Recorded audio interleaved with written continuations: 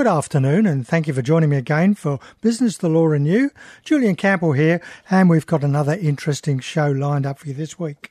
A bit later in the program, we'll have a look at our Harvard Business Review tip. This particular one is what to say when a conversation heats up. We're also going to be chatting with Christina. We've been talking about some of those innovation wins for the Hunter.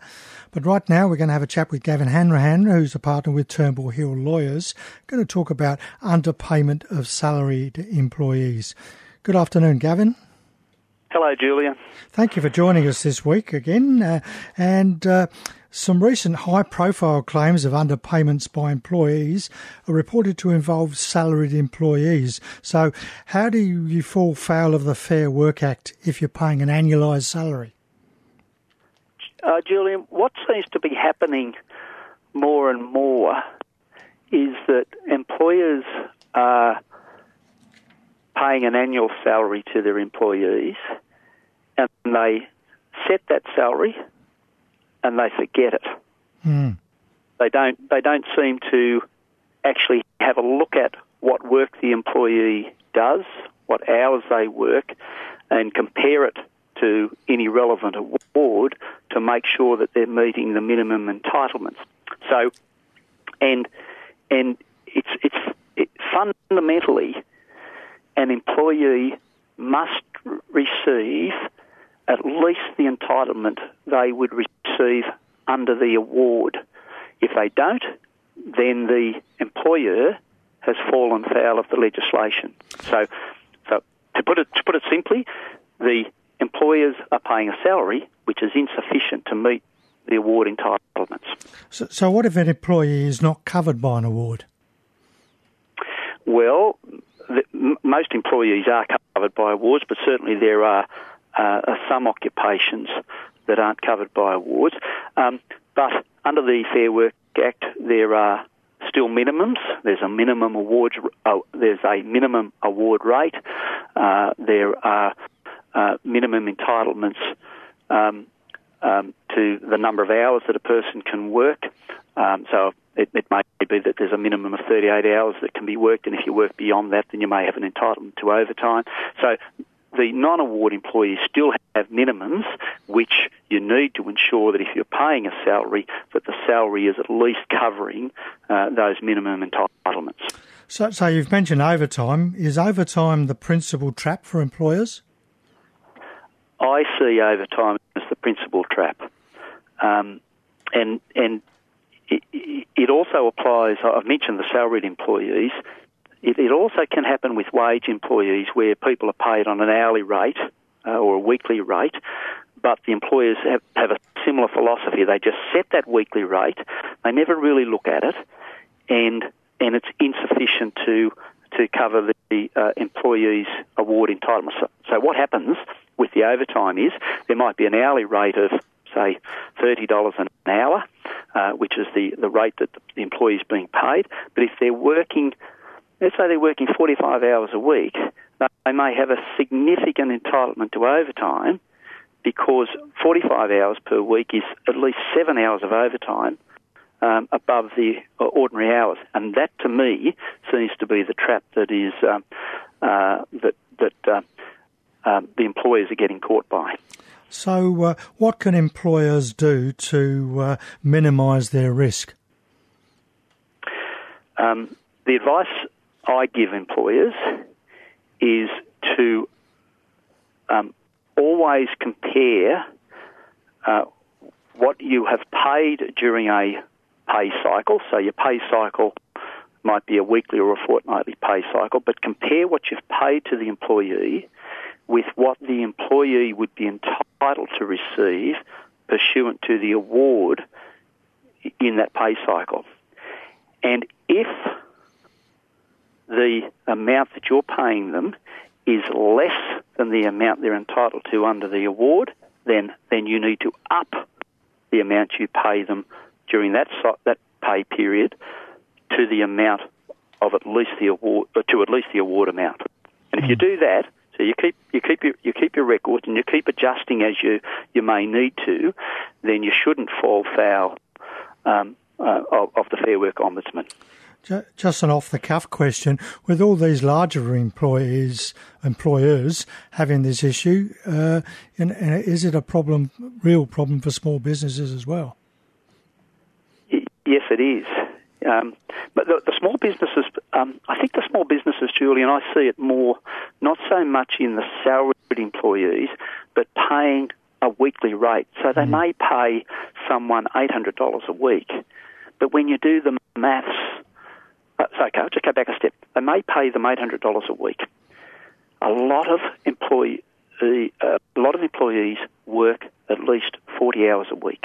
It's an old, it's just 40 hours a week. It's been around for years. The Fair Work Act says you cannot work more than 38 ordinary hours, which means those 2 hours are overtime. So you've got to factor those extra 2 hours in as overtime and make sure that the amount of pay is correct. Now, the first 2 hours of overtime are often at time and a half, and thereafter at double time. So that's, for the small businesses, it's more to do with the weekly rates, not so much the annual salary, the weekly rates, but it's the same thing. They just set a weekly rate and they forget about it. You can't forget about it. You have to be cognizant of what the worker is actually doing, what your employee is actually working and what their entitlement is under the award, and make sure you're paying at least that amount. And I suppose coming up with the Christmas period, employers have really got to be very careful over that period with all sorts of hours being worked. All sorts of what? Sorry, Julian, all sorts of different hours being worked over the Christmas period.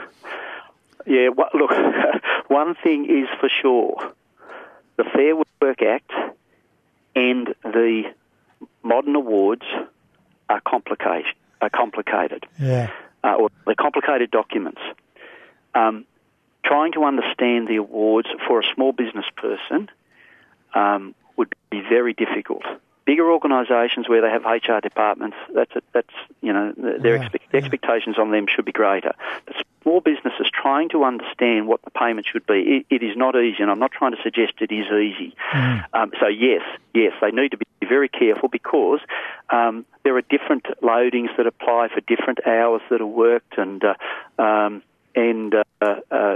different penalty rates and different allowances. So if you're doing it correctly, you really need to spend a lot of time understanding what your obligations are under the award. So yes, Christmas time when there's more hours being worked and varied hours is a more dangerous period. Great. Well, thanks very much for your time, Gavin, and thank you for supporting our program over the last few months. And you have a great Christmas, and we'll have a chat with you or your staff next year. Thank you, Julian. All the best. Thank you. Bye-bye. Bye. Gavin Hanrahan there from Turnbull Hill Lawyers. And, beware of those awards. As he says, they're not easy. And obviously you might need to seek advice from your lawyer or accountant. You're listening to Business, the Law and You on 2NURFM. Time to pop over and have our chat with Christina. Good afternoon, Christina. Good afternoon, Julian, and we're halfway through December. How's that feel? Well, 1 week left of this show for this year, and then when we got a break. Excellent. So I hope you're going to do something lovely for yourself. No, I'm just going to relax. Just relax. Beautiful. So we're going to talk about some of those innovation wins for the Hunter. Yeah. Yes, we are. So there were some amazing things that came out of the Hunter this year. The stroke helmet actually got lots of recognition this year. They featured at the Singularity U Summit that we held in Sydney in October, and they made quite a remarkable impact. There's several processes and new projects that potentially have come from that, but we may talk about those more next year. So the stroke helmet is a remarkable invention, and it's come out of the Hunter Medical Research Institute, which is wonderful. Another thing that happened, driven by the wonderful Jill Emberson, was the Pink Meets Teal movement, which has really gained momentum. And Jill has been a wonderful advocate for women with ovarian cancer. And the whole idea behind Pink Meets Teal is that we now know the figures on early detection with breast cancer and how it can extend lives and how it can save lives. The 5-year survival rate, the 10-year survival rate has been increased exponentially. And what is it that we need to do around ovarian cancer? So that's where the teal comes in order for the same results to happen. How do we formulate those tests around early detection And it's amazing the sense of people power. So, the D Major's wonderful choir have gotten right behind that and raised money. Jewel went down to Parliament and raised money, and, just phenomenal what the power of people is actually able to do now. Another wonderful thing that it didn't take, I believe it soared this year. It was introduced not this year, but the Hunter If project and the support that it threw behind the Hunter Innovation Festival this year. So the Hunter Innovation Festival grew again, exponentially. I think it almost doubled in events. It was the first time we had a real marketing strategy behind it, a real unification, unification around website and everything. And it was due to the support, I guess, in many ways of Hunter If and their ability to connect their collaboration methods, the promotion that they managed to give, the pitch that they're organising, the Startup Express, mentor training, investor training. So Hunter If, really got its feet this year and has really helped the innovation ecosystem in the Hunter. EasyAid, another Hunter-grown product, has, with the help of Design Anthology and the wonderful group, the Newcastle-based group that work out of there, has, gone through prototype iteration, has now landed on a product and is now talking to several major companies within Australia and outside of Australia. So, a wonderful thing for a local organisation or a local invention to be able to say. And Jess Conth, who had Crave, the Crave app, and won the scholarship to go to San Francisco and has had a wonderful 12 months in San Francisco. She's home now. The development of Crave into Eatsy and the whole way that's developed has been wonderful for, another young person in the Hunter who had a fantastic idea and the passion and the persistence to chase that idea, to enter a competition that, at the 11th hour that she actually thought she had no chance of winning. But, just wonderful things that are coming out of this region. And we really need to pat ourselves on the back, be proud, and have dinner conversations around what's coming out of our region. It's great to talk about these wonderful innovations that are coming out of our area, and as you say, it certainly seems to be growing.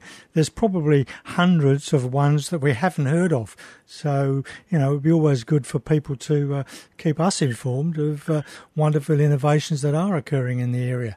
That's right, and sometimes, I find out about a lot of these things because I go to so many different pitch events, and then I follow what the end result, or we invite them into a Singularity U chapter, or something of that ilk. But you really do, and there's wonderful pitch competitions happening around the city, and there's the Lunatics and New Ventures and what they're doing at 1804. We have a wonderful ecosystem. We don't shout our praises loud enough. We really need to be saying, aren't we wonderful? Here's the different things that are happening. And, I think Hunter If are doing a great job of being that collaborative connector amongst all the different organisations that are here. And, the more recognition, as you say, that we can bring to the wonderful things that are coming out of the Hunter, what a way to celebrate and end the year. Yeah, it is. And talking about celebrating the year, next week we're going to have a chat about looking forward for next year. Yeah, so it's always a good time over Christmas, New Year to not sit down and do too much work, because we really all need that mental space, that mental break. But what happens, and we've discussed it on the show before, when you actually take that break and you're not intensely focused on something and you're letting all the things that you've learnt, travel around the brain or travel around our consciousness, what happens, we often have aha moments in those downtimes because we've allowed our brains to settle and we've allowed those dots to connect. So what we're going to talk about next week is how potentially to do that, listen to that space, and settle, and come up with some aha moments. Great. Well, have a good week, and we'll have a chat with you next week. Look forward to it, Julian. Have a great week. Thank you. Bye-bye. Bye. Christina there with those great innovations from the Hunter, aren't they? And you're listening to Business, the Law and You on 2NURFM. Time for our Harvard Business Review tip. This particular one, what to say when a conversation heats up. When a conversation turns negative, it's helpful to have a repertoire of replies at your fingertip. So consider these options. Firstly, reframe. Cast the issue in a different light. If someone says, I don't want to fight about this, a useful reframe is, this is a debate, certainly not a fight. Or you could rephrase. Rather than letting offensive words pass, suggest replacements. If someone accuses you of coming on too strongly in a meeting, you might reply, I was passionate. If you're described as stubborn, you could say, I'm very determined when something is important to successful effort. Thirdly, you could revisit. If you had positive interactions with the person in the past, remind them of their ability to find common ground. We have a good track record of working together, no reason to change that now. And finally, restate. Give people a chance to reconsider and alter what was said. Surely there's another way to say that. So some interesting points. We do often have those heated conversations sometimes. Well, thank you for being with me for the last half hour. I hope you've enjoyed the program. We've looked at those underpayments of salaried employees and some of those Hunter innovations. In a moment, Jane Klein will be back with you with more of your easy listening favourites. Next week, Kimberly Claire Campbell, a digital advisor at the Hunter Region Business Hub, will question if your business is keeping up with digital changes. We'll have that Minute on Innovation with Christina and some more business and legal news and views that might affect your business. I'd love your company again for Business, the Law and You at the same time next week. Until then, have an exciting and prosperous week. And as Ralph Waldo Emerson once said, the only person you are destined to become is the person you decide to be.